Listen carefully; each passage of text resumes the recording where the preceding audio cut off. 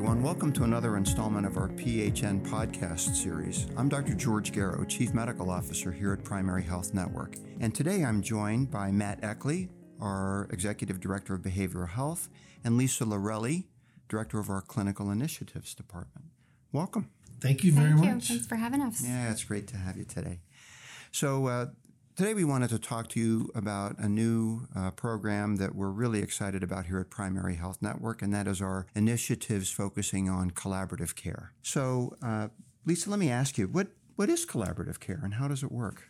Well, collaborative care is a model of integration of behavioral health services in a primary care setting.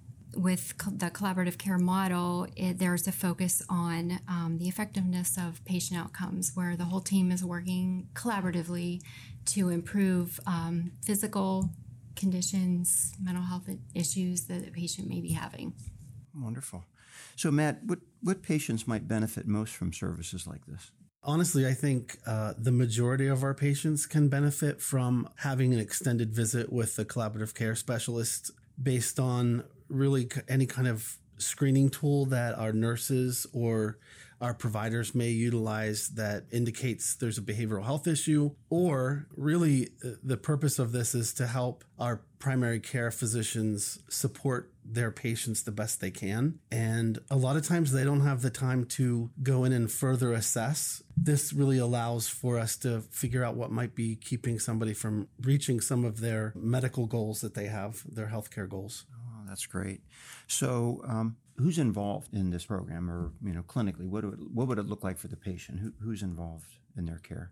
For Primary Health Network, we've decided to use all licensed clinical social workers for our collaborative care specialists. We don't refer to them as social workers. We refer to them as collaborative care specialists or part of the medical team. The primary care physician is really the lead component to this service. You can look at the entire medical site as part of this process because a front office may see an issue that's happening within the waiting room that could indicate a need for somebody to look a little bit further into what's going on for the patient. Or it could be the clinical staff that see some sort of interaction on the way back through to see the doc. So it's everyone, truly, and it takes a great amount of communication. And there's an additional piece to this where we have a consulting psychiatrist that's available to the primary care physician to consult on any needs, as well as the patient and especially the collaborative care specialist. If there's any kind of psychiatric needs that are not met or the primary care physician doesn't feel comfortable moving forward with a certain prescription. Nice. Great.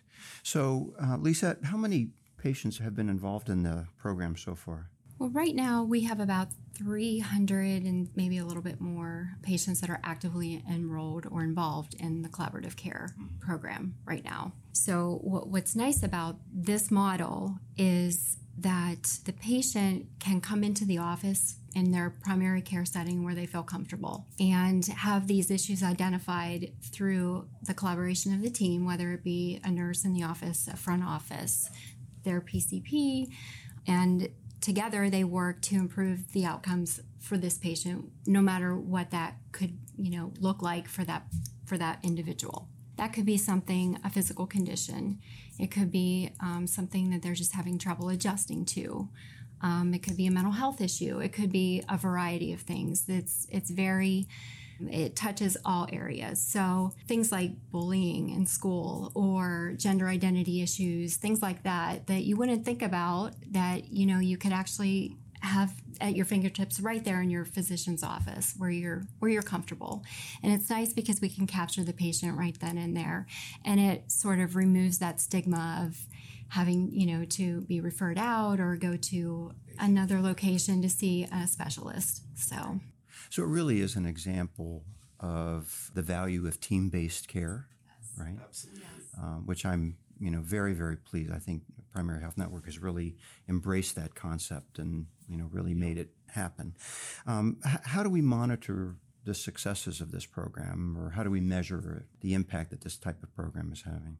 We manage that specifically through the provider registry. So each collaborative care specialist monitors the baseline. They'll record that and then monitor outcomes throughout any follow-up visits of different assessment tools that are used, the PHQ-9, the Patient Health Questionnaire. The GAD-7 is another one that we use for generalized anxiety disorder. But we have a multitude of different tools for not only behavioral health issues, but drug and alcohol issues that might be impacting the patient. And as we were saying a little bit earlier, how you capture these, we're a primary care medical home model. That's our organization that we're accredited for through the Joint Commission. And a lot of that care can be discovered in the huddles in the morning that you're combing through with the provider, the nurses, and with the collaborative care specialist. So what of our offices are offering this service now?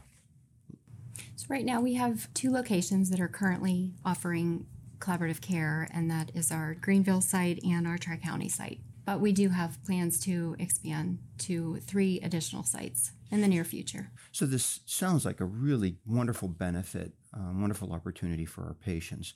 Describe how this sort of benefits the organization as well. What value does this bring to Primary Health Network?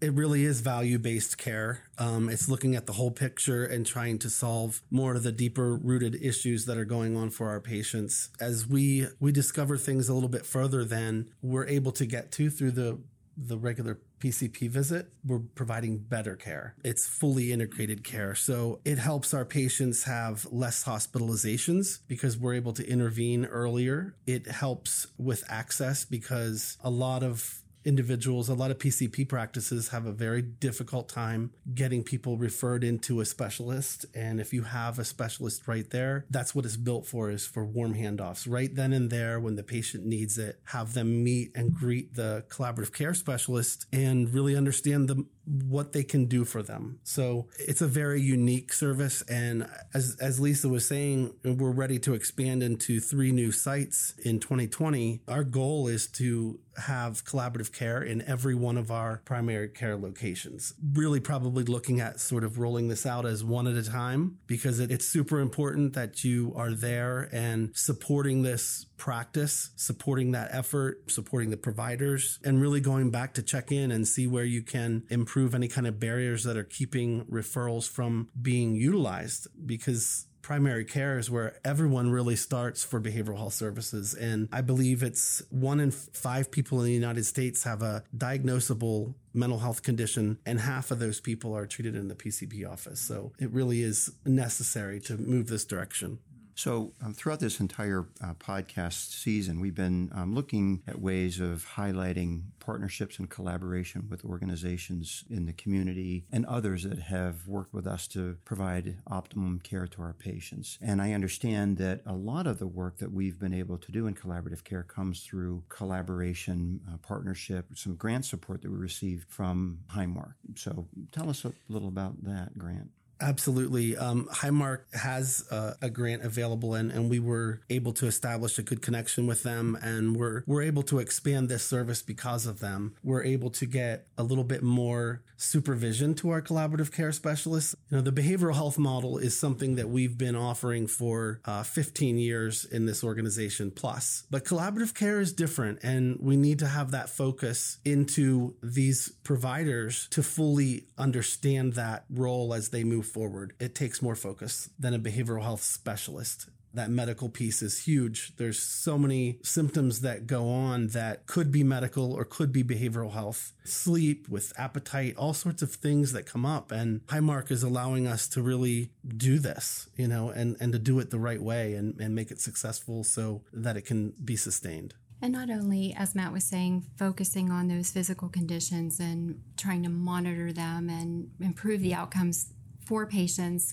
we can also look at barriers and things that might be keeping them from being successful. It's really nice. It aligns with our mission. We want to reach as many people as possible. We want to provide the care right there. It's really a wonderful program. If you'd like more information about our collaborative care services, please reach out to our website under the Services tab, and you'll find additional information about collaborative care. Well, on behalf of the entire network, I'd like to thank Matt and Lisa for the great work that you've done to build the foundation for this very, very important program. I think it offers a wonderful opportunity for us to provide really comprehensive and holistic care for our patients in a primary care medical home type setting. I think it really exemplifies what team-based care is about. And again, reflecting on it, I appreciate and want to acknowledge my appreciation to Highmark for their support to allow us to build this program. So thank you, Matt. Thank you, Lisa, for your time today. Thank you. Thank you. Yeah, it was great to see you. And thank you, listeners, for your time. We look forward to talking to you again soon.